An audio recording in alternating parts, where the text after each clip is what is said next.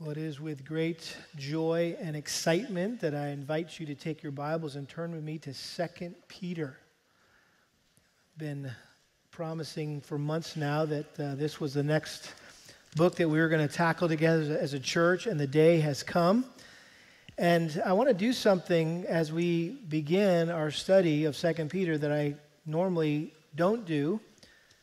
In fact, I don't think I've ever done this before, but because of the shortness of this letter, it allows us to actually read, rather than just the first couple of verses, but to read the entire letter and to give a sense of what it must have been like when this letter was sent to the various churches throughout Asia Minor, and when they received a new letter from an apostle, someone would get up and would read the letter in its entirety to that congregation. And so I would like to do that this morning. In fact, I've been listening to 2 Peter being read through an app that I have called Dwell. Anybody have that app, the Dwell app?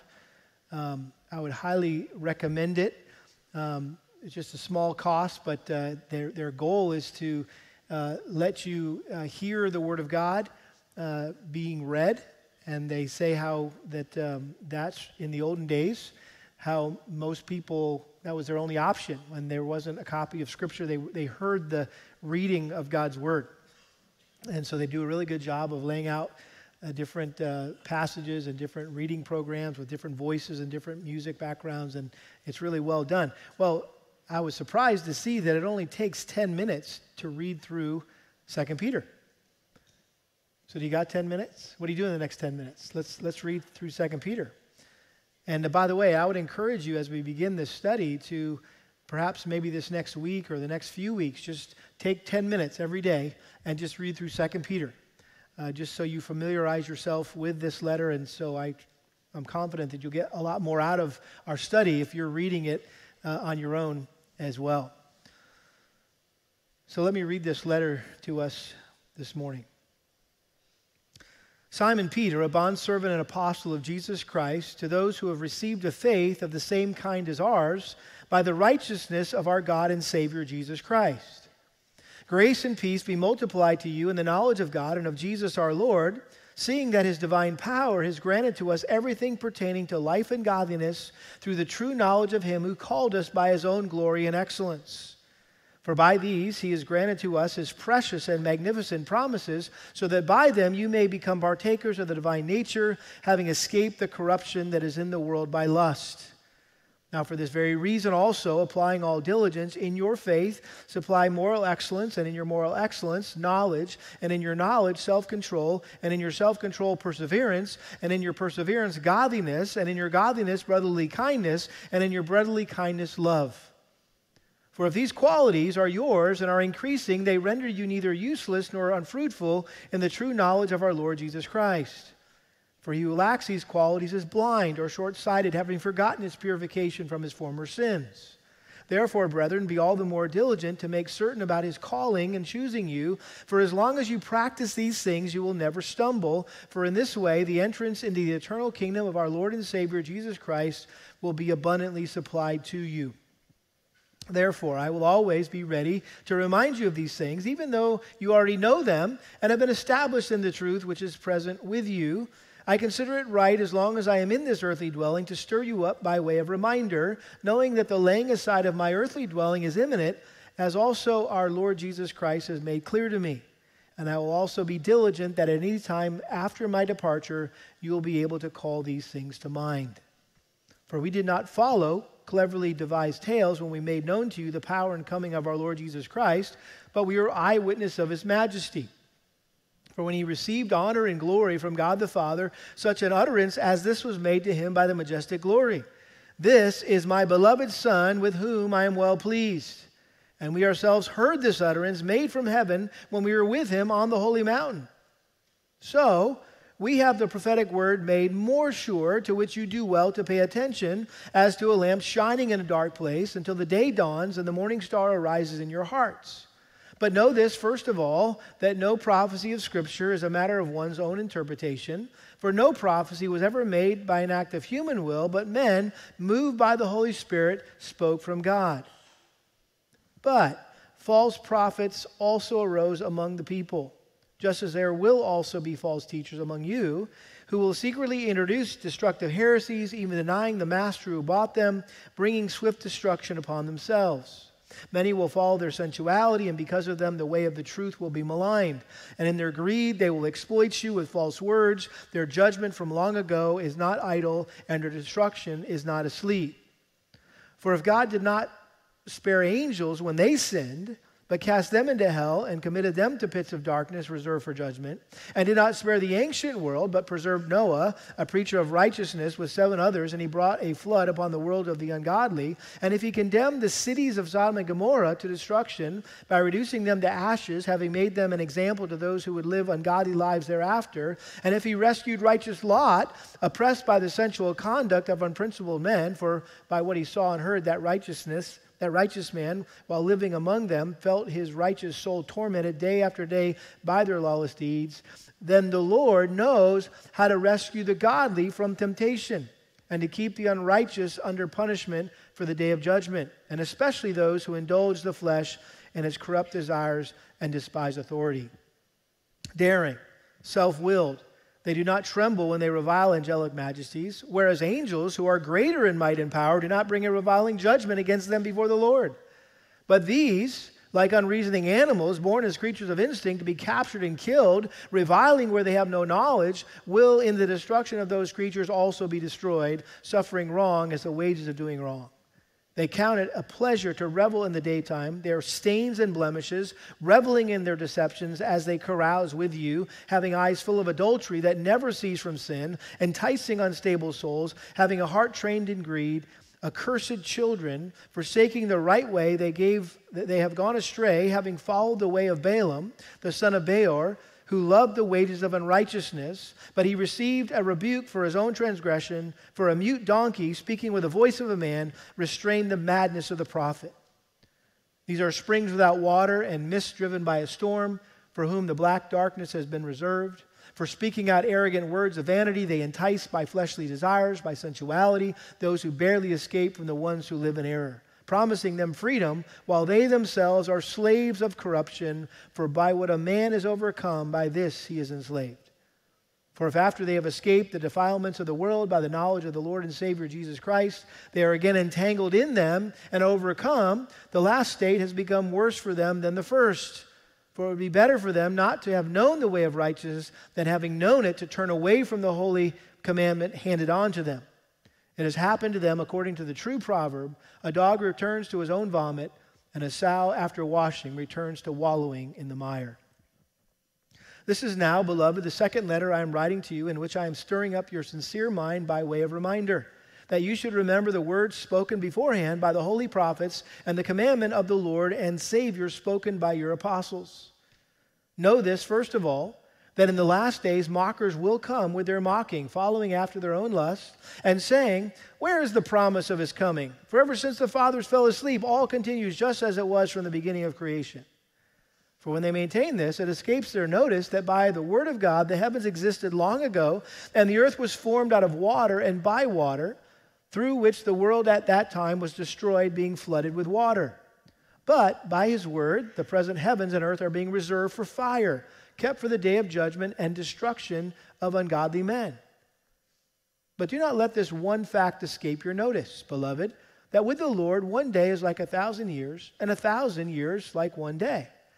The Lord is not slow about his promise, as some count slowness, but is patient towards you, not wishing for any to perish, but for all to come to repentance. But the day of the Lord will come, like a thief, in which the heavens will pass away with a roar, and the elements will be destroyed with intense heat, and the earth and its works will be burned up. Since all these things are to be destroyed in this way, what sort of people ought you to be in holy conduct and godliness, looking for and hastening the coming of the day of God, because of which the heavens will be destroyed by burning, and the elements will melt with intense heat?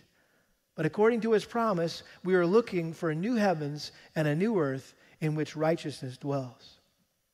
Therefore, beloved, since you look for these things, be diligent to be found by him in peace, spotless and blameless, and regard the patience of our Lord as salvation, just as our beloved brother Paul, according to the wisdom given him, wrote to you, as also in all his letters, speaking in them of these things, in which are some things hard to understand, which the untaught and unstable distort, as they do also the rest of the Scriptures, to their own destruction.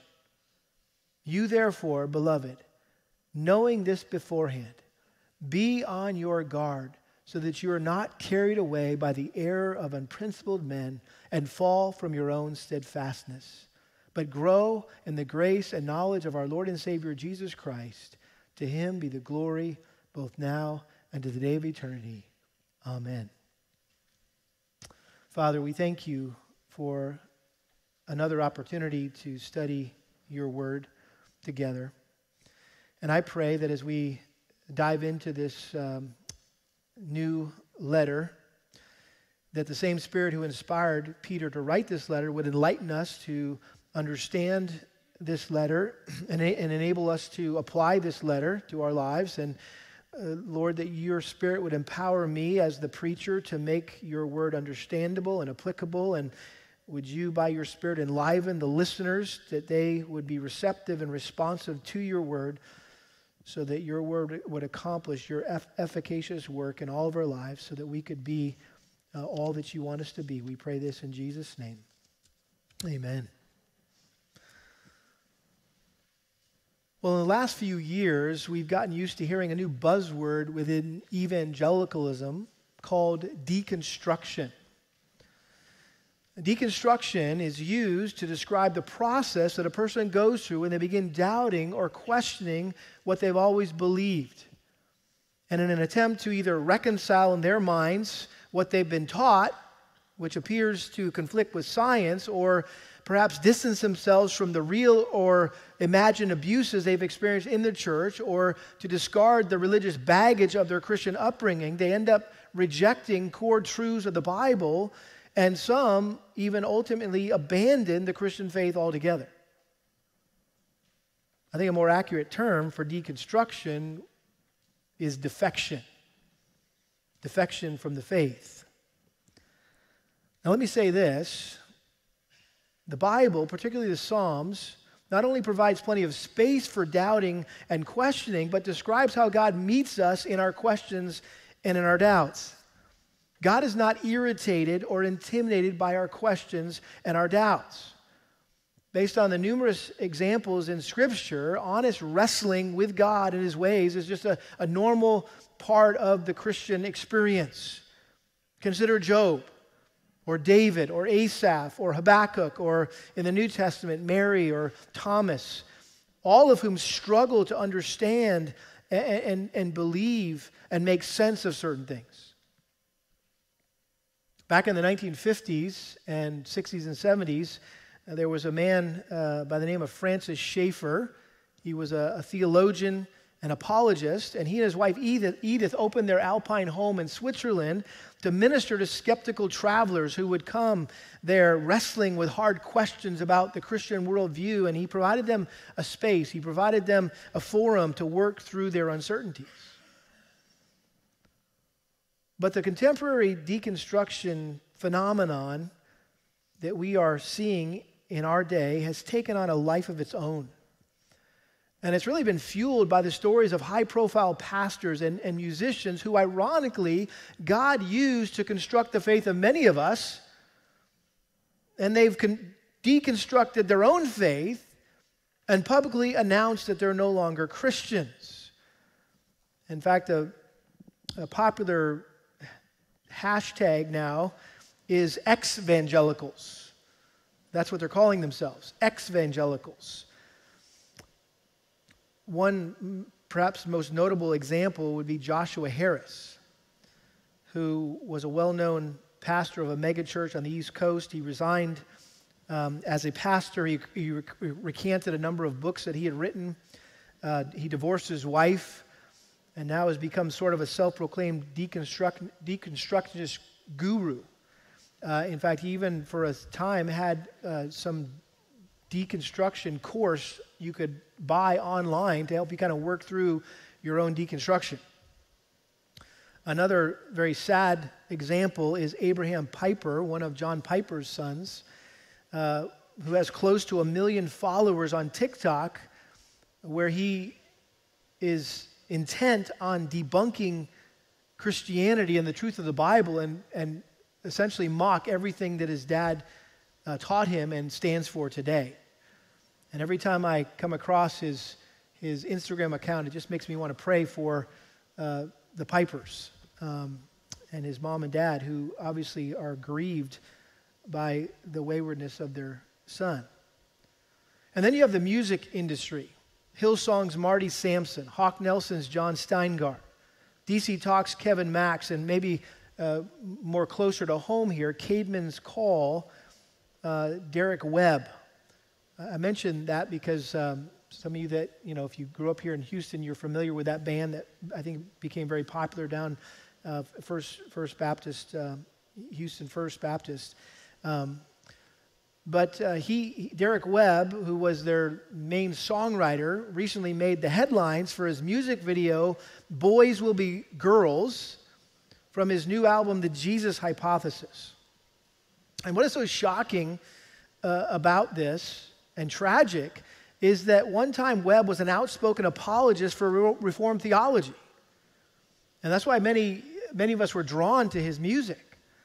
And now he's a bold advocate for gender transition and a strong supporter of the LGBTQ movement.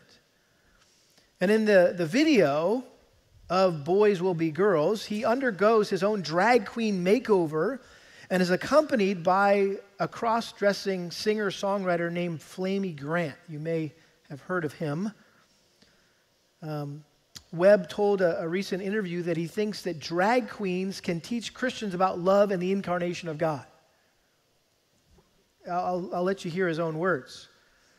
Quote, he says, "People say you can see Jesus in the lives and actions of people who claim to follow him. I have followed him right into a wig and a dress. There is something about the experience of being put in drag by Flamey Grant that did feel incarnational to me, and I think that's a great analogy to the work that Jesus did." End quote.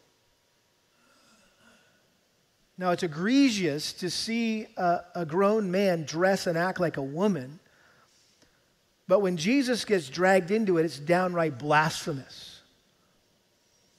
And some would have us believe that what we're seeing is a new reformation, and that these bold individuals should be likened to Martin Luther and even Jesus himself, since after all, they were the original deconstructionists.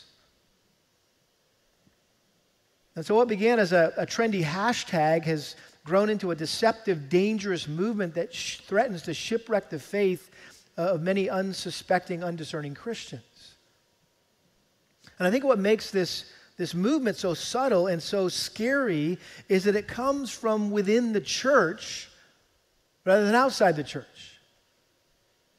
Typically, we have our guard up when it comes to the sinful beliefs and practices in the world. But sadly, we tend to let our guards down when it comes to the beliefs and practices going on in the evangelical world.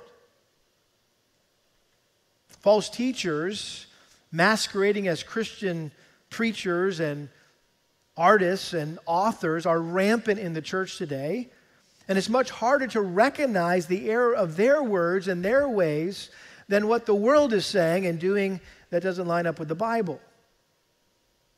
And I think Christians are more often led astray by so-called Christians inside the church than by those who make no claim to Christ. Again, in this interview, Derek Webb was very revealing, and he described his new album, The Jesus Hypothesis, as his first Christian and gospel album in a decade. And this is what he said. The album is about me going back and sitting in the rubble of deconstruction and re-examining and poring back over those issues. And I thought, who is this for if not for Christians? If I've ever had a record that makes sense in the Christian and gospel category, my God, it's this one. I put it there because that's who I hope finds it. In other words, Derek Webb wants you and me to find his album. And he wants us to listen to it and somehow benefit from him singing about what he describes as his divorce with God and what he scrapped from that relationship and what he took away with him through that experience, even though by his own admission he says, quote, I have been a Christian at different seasons of my life. I don't identify that way currently, but I definitely care a lot about the space. He says, at the end of the day, what I tell people is that I'm not the person who wrote those caveman songs. And then he said this, which to me was just stunning. He said, what purpose who you could consider trustworthy, what person who you could consider trustworthy and healthy still believes and agrees with 100% of what they did 10 to 20 years ago? Now, granted, we all hopefully grow and refine our thinking over the years. But I'm not sure how trustworthy and healthy you would consider me if what I believed and taught was consistently changing over the last 24 years that I've had the privilege of being a pastor here. I assume you want a pastor who is a spiritual and doctrinal rock.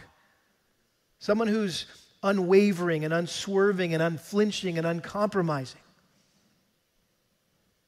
But whether that matters to you or not, you need to know that's what I want you to be. I want you to be spiritual and doctrinal rocks who are not tossed to and fro by every wind of doctrine, but stand firm against the waves of trickery and craftiness and deceitful scheming that relentlessly crash against the church. The Apostle Peter was a spiritual, doctrinal rock. In fact, that's precisely what his name meant, rock. And Jesus was the one who gave him that name. John 1:42 says, Jesus looked at him and said, you are Simon, the son of John. You shall be called Cephas, which is translated Peter. And then look at Matthew chapter 16, where Jesus makes a famous play on words with the name Peter. Matthew chapter 16, verse 13. This is Peter's famous confession of Christ. This is Matthew 16:13. Now when Jesus came into the district of Caesarea Philippi, he was asking the disciples, who do people say that the Son of Man is? And they said, some say John the Baptist, and the others Elijah, but still others Jeremiah or one of the prophets. He said to them, but who do you say that I am?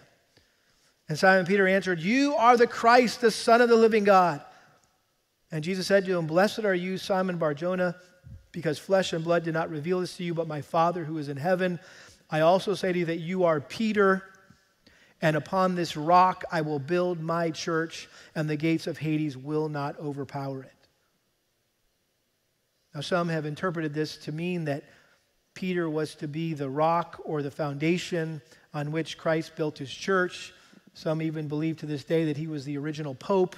That's not at all what Jesus was saying. In fact, he was playing off of Peter's name, which actually means stone. And he said, upon this rock, you're Peter, you're a stone, and upon this rock I will build my church. What rock? This boulder-like confession that Jesus is the Christ, the Son of the living God. That's what I'm going to build my church on. The church is built on Christ, not Peter. Some 30 years later, Peter explained this imagery to the Christians in Asia Minor who, like him, had confessed that Jesus was the Christ, the Son of the living God. You may remember from our study of 1 Peter, in 1 Peter chapter 2, verse 4, Peter says this, and coming to him as to a living stone, which has been rejected by men, but is choice and precious in the sight of God, you also, as living stones, are being built up as a spiritual house for a holy priesthood to offer up spiritual sacrifices acceptable to God through Jesus Christ.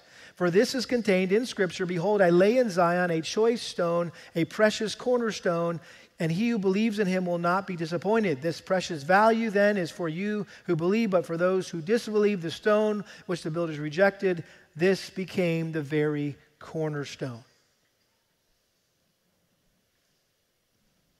So he exalted Christ, not himself, as the cornerstone of the church. Now, we learned that the first letter that Peter wrote to these believers who were scattered all over Asia Minor was intended to provide comfort and hope to believers who were facing the coming threat of persecution from unbelievers outside the church. Now, this second letter, written to the same audience about a year or two later, was intended to prepare these same believers for the coming threat of deception from false teachers inside the church.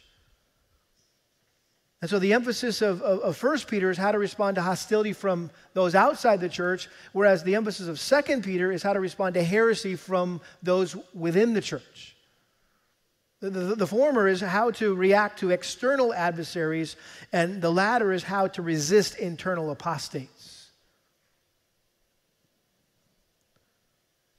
And what gives 2 Peter a sense of greater urgency and intensity than 1 Peter is that Peter knew he was about to die. And he was also aware that Paul's death was imminent too, which meant that the apostolic age was about to come to a close, and after their deaths, many would challenge and reject the truths they had faithfully taught, especially those relating to the return of Christ and the life that we are to live in light of that reality. And so as Jesus' diehard disciple prepared to be executed by Nero, he wanted to write one last letter to those under his spiritual care that would serve as a critical reminder of the truths that he had already taught them, that they already knew, in order to safeguard them from stumbling and straying from the Christian faith in the dangerous, deceptive times that lay ahead of them during the last days.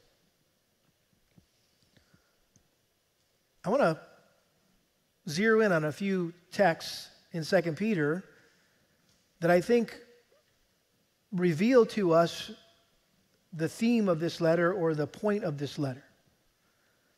And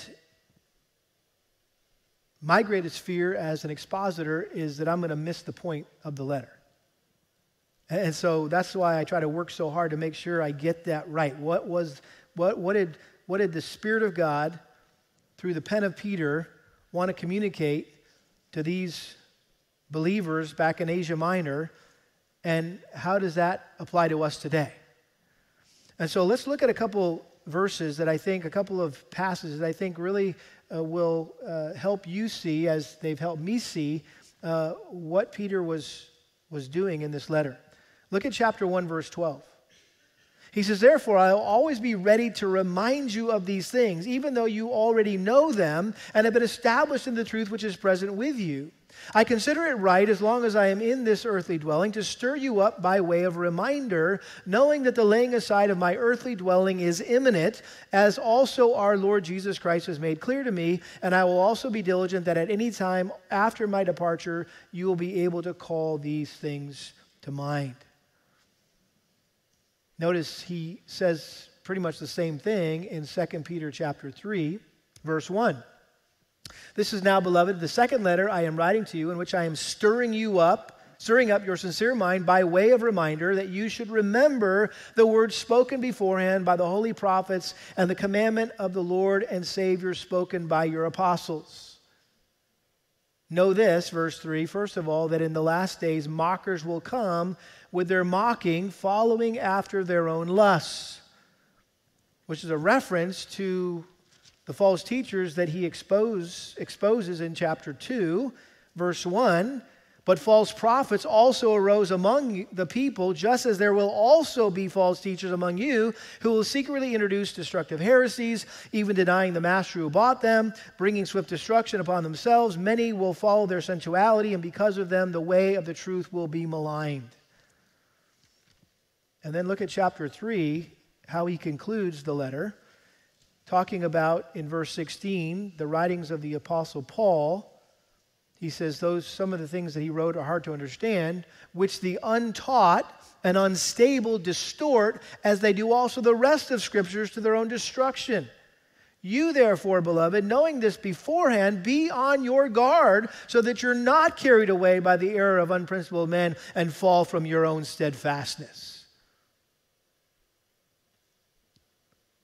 So this is Peter's farewell address, and the dying appeal of the man who Jesus called Rock was for his readers to be rocks, who remained steadfast and who stood firm after his voice went silent and new voices sought to draw them away from Christ.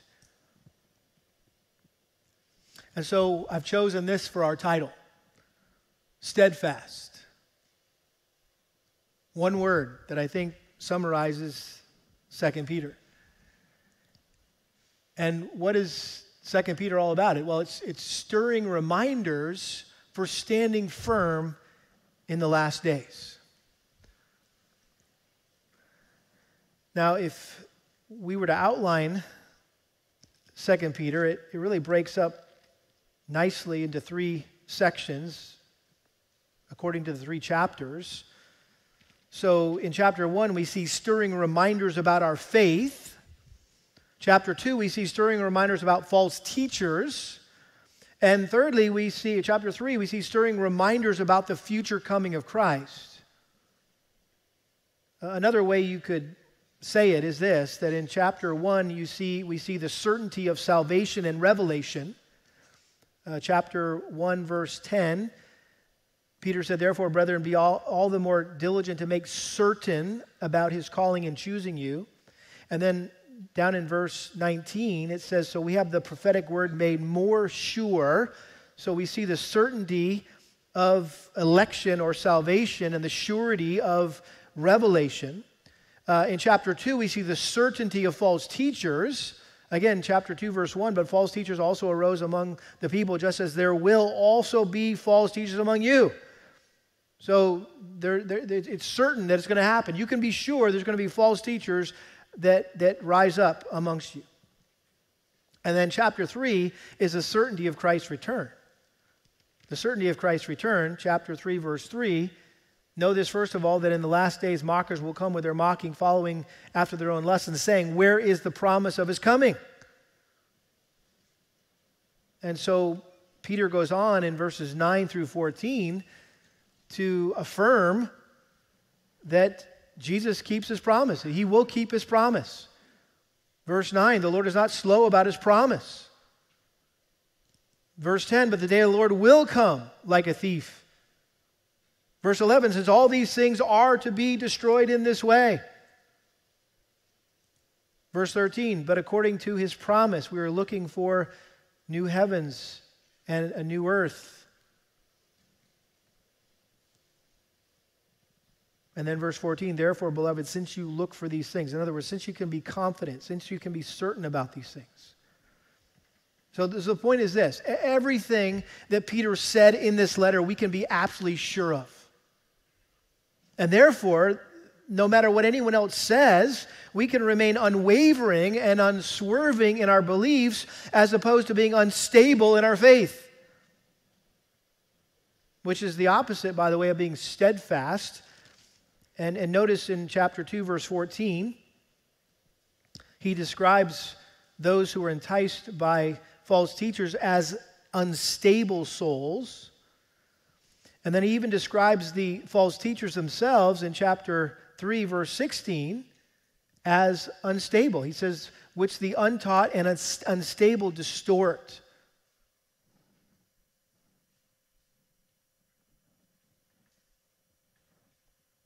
And that's why he's saying here, don't fall from your steadfastness.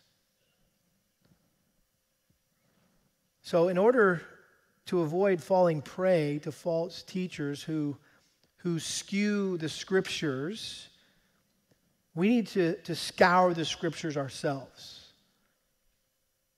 It's easy to be enticed by false teachers and carried away by false teaching when you don't know the truth of God's Word.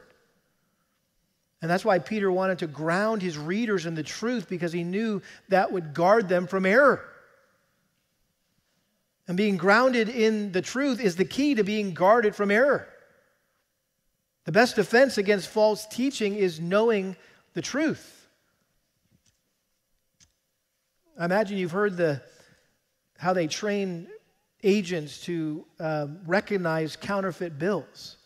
They don't give them counterfeit bills to look at. They give them a real bill to look at, a real $20 bill, a real $100 bill.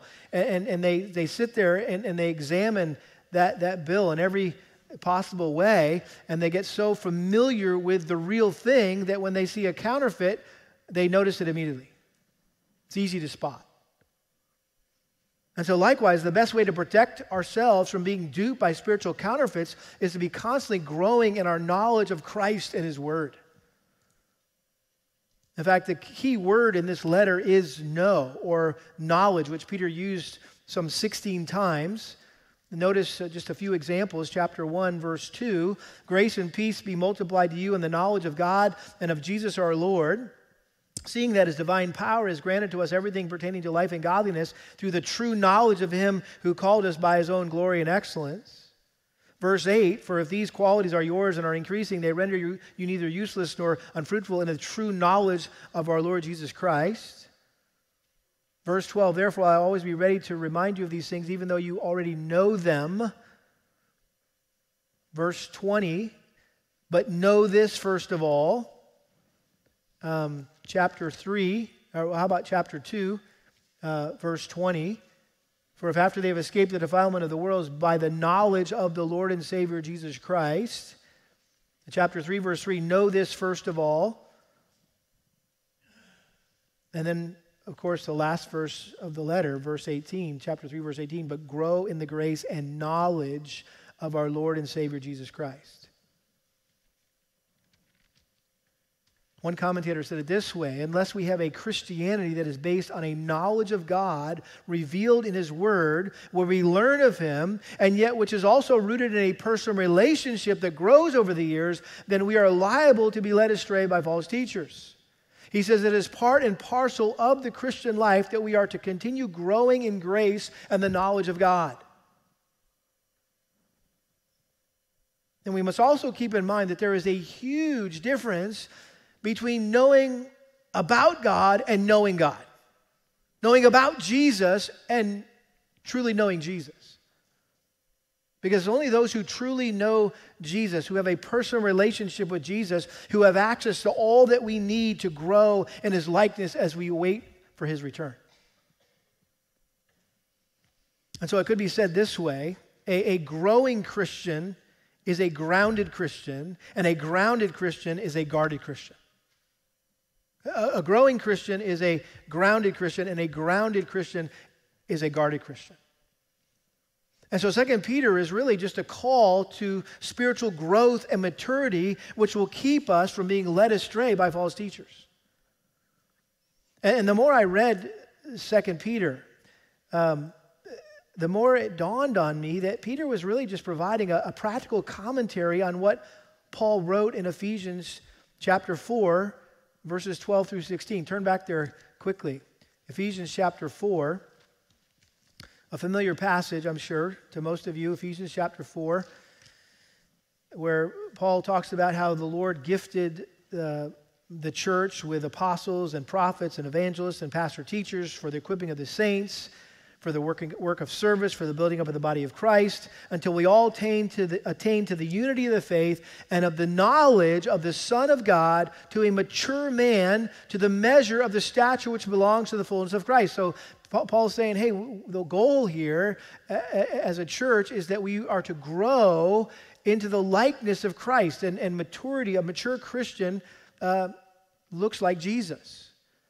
And as a result, verse 14, as we grow in Christ, as we mature in Christ, we are no longer to be children, tossed here and there by waves and carried about by every wind of doctrine, by the trickery of men, by craftiness and deceitful scheming. But, speaking the truth in love, we are to grow up in all aspects into Him who is the head, even Christ, for whom the whole body, being fitted together and held together by what every joint supplies, according to the proper working of each individual part, causes the growth of the body for the building up of itself in love. So, the key to not be blown and tossed around by all the waves of doctrine and winds of heresy is to be grounded in the gospel and to be growing in Christ. Now let me share one more thing by way of introduction. 2 Peter and Jude are typically grouped together in most commentaries because there are similarities in exposing false teachers and examining false teaching. In fact, they're so similar that some Bible scholars assume that Peter and Jude copied from each other. And this is one of a number of reasons why many critics question the authenticity of 2 Peter and dismiss it as a forged letter. Even though it clearly states in the very first sentence that it was written by Peter and that this was the second letter that he wrote to them. It says that in chapter 3.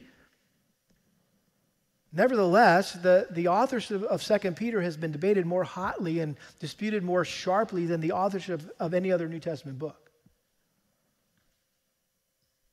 Even the faithful expositor John Calvin was not convinced that Peter actually wrote this letter. Just to give you an example. And perhaps that is why 2 Peter is one of the most neglected books in the New Testament and is not often studied or preached. 2 Peter, along with Jude, is referred to as the dark corner of the New Testament. One commentator said it this way: 2 Peter and Jude lay claim to being the two least valued and noticed books of the New Testament. Their special contribution to Christian living lies unrecognized and unread at the back of most Bibles. When we find part of the Bible that the churches ignore in public and that Christians find irrelevant in private, then we may be sure that the enemy considers he has gained a major advantage. We must recover these letters and learn again what these early Christian leaders risked their lives to teach.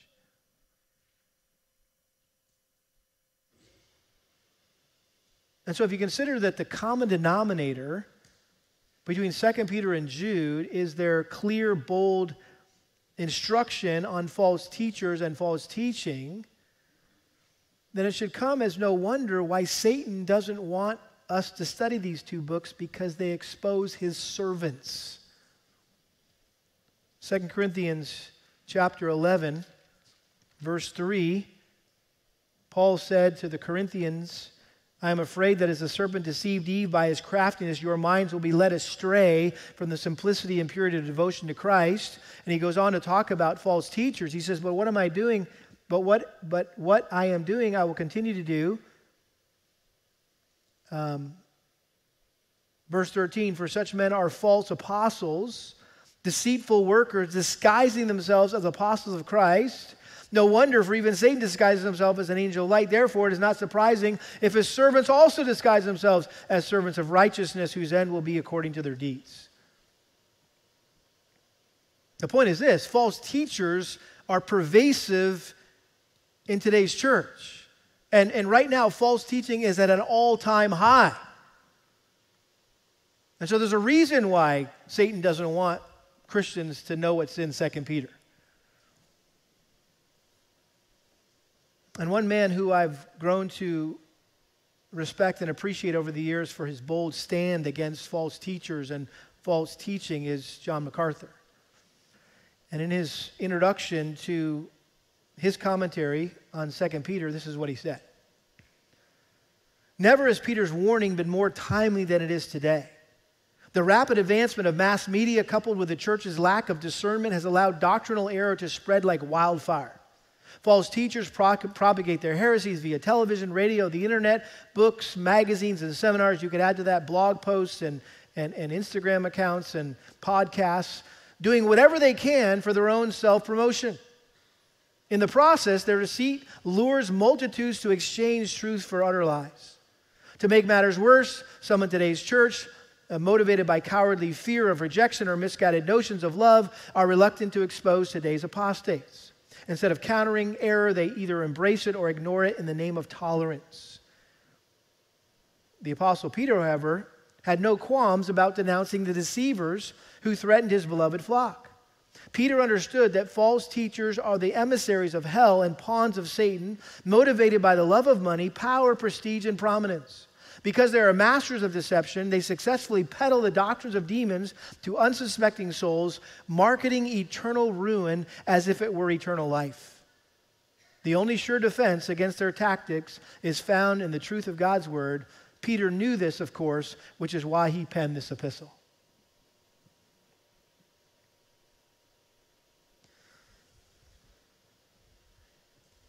As we close today,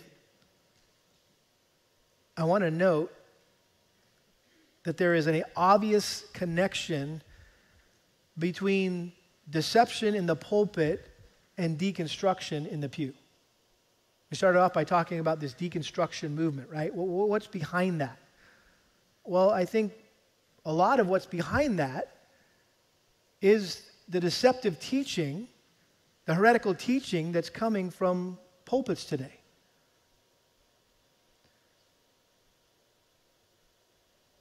A lot of these people that are deconstructing have been led astray by someone else who they look to for direction or instruction.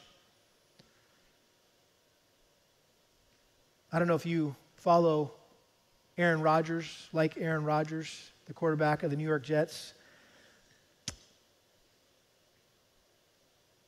I came across an interesting article this past week, and this was the title, "Football Giveth and Football Taketh Away," on Aaron Rodgers and the sadness of deconstruction. This was in World Magazine, and it was in response to the sad turn of events, right? He just gets his first game with the New York Jets. Everybody's excited, and within the first few minutes of the game, he gets injured, and he's out for the season.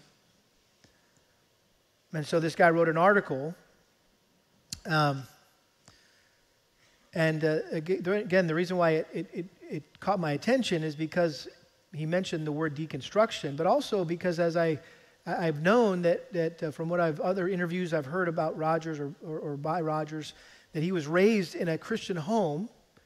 He grew up going to church, but he walked away from the Lord, he walked away from the church, and he walked away from his family. The last time I heard, he's estranged from his Christian mom and dad. And so this article I thought was very interesting and convicting and encouraging all at the same time. This journalist, who I assume is a believer, said that after that injury, when he was watching Aaron Rodgers get injured, he started to pray for him. And he said, "It seems strange to pray for this guy I've never met, that the Lord would use the circumstance of his injury, which looks to all the world, especially Jets fans, like an awful, nefarious thing, to draw Rodgers to himself, or as it were, back to himself. I say strange because I have never met this person and know him only from a smattering of interviews conducted by others and also meeting some guys in Green Bay with whom he used to go to church. Rodgers was a few years ahead of the public deconstruction curve in that he was the subject of a feature article that chronicled an experience he had with Rob Bell." Are you familiar with Rob Bell? He was kind of the father of the emergent church movement that kind of came and went. And he was probably most famous for the book he wrote called Love Wins, where he punted an Orthodox view of hell and basically taught universalism, that everyone was going to end up being saved. And even people in his own church rejected that and left. A lot of people left, and he ended up resigning. And he's doing something in California now, kind of on his own. But anyway, so apparently this article says that Bell came to do his usual ethereal, leadership-y, question-everything type talk to the Green Bay Packers, which led to him surfing with Rodgers, which the article implied led to him leading Rodgers away from the Lord and the church and his family. Make no mistake about it, people leading other people away from the Lord is probably the single saddest thing there is, and the Bible is crystal clear about what happens to people who do this. But tonally, the article, of course, positioned the whole Bell surfing, question-everything experience as an enlightening growth moment in Rodgers' life, whereas as a believer, I had to see it as the single saddest thing that can happen to a person. He said deconstruction is neatly summarized in Romans 1:21 and 22. "For although they knew God, they did not honor him as God or give thanks to him, but they became futile in their thinking, and their foolish hearts were darkened. Claiming to be wise, they became fools." But then listen to how he ended the article. He said, "This may end up being exactly the kind of prodigal son story the Lord loves. And it gladdened my heart to think that Rodgers could begin to love the Father because of this circumstance. That would mean that in God's economy, the circumstance of the injury would be the opposite of arbitrary or capricious. The injury, sad as it is, will allow him the luxury of time and self-reflection. Rogers, who was welcomed to New York with such fanfare, might gain his soul by losing his season's version of the world. And I thought, what a great reminder that rather than judging those who have deconstructed or defected from the faith, that we need to pray for them.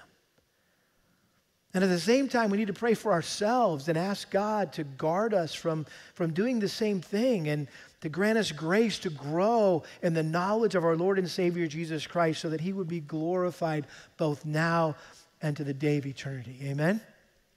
Let's pray. Father, we're so grateful for your sweet providence in bringing us to this letter that is so timely, so relevant to the day and age in which we live. And Lord, it's sad to see so many people being picked off from the church by this deconstructionist movement, and really seems to be a kind of a fad.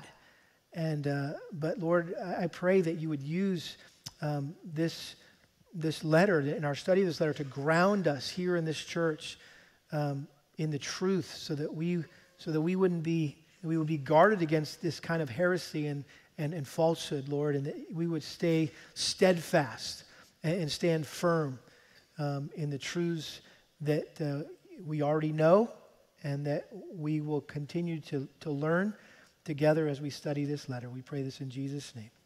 Amen.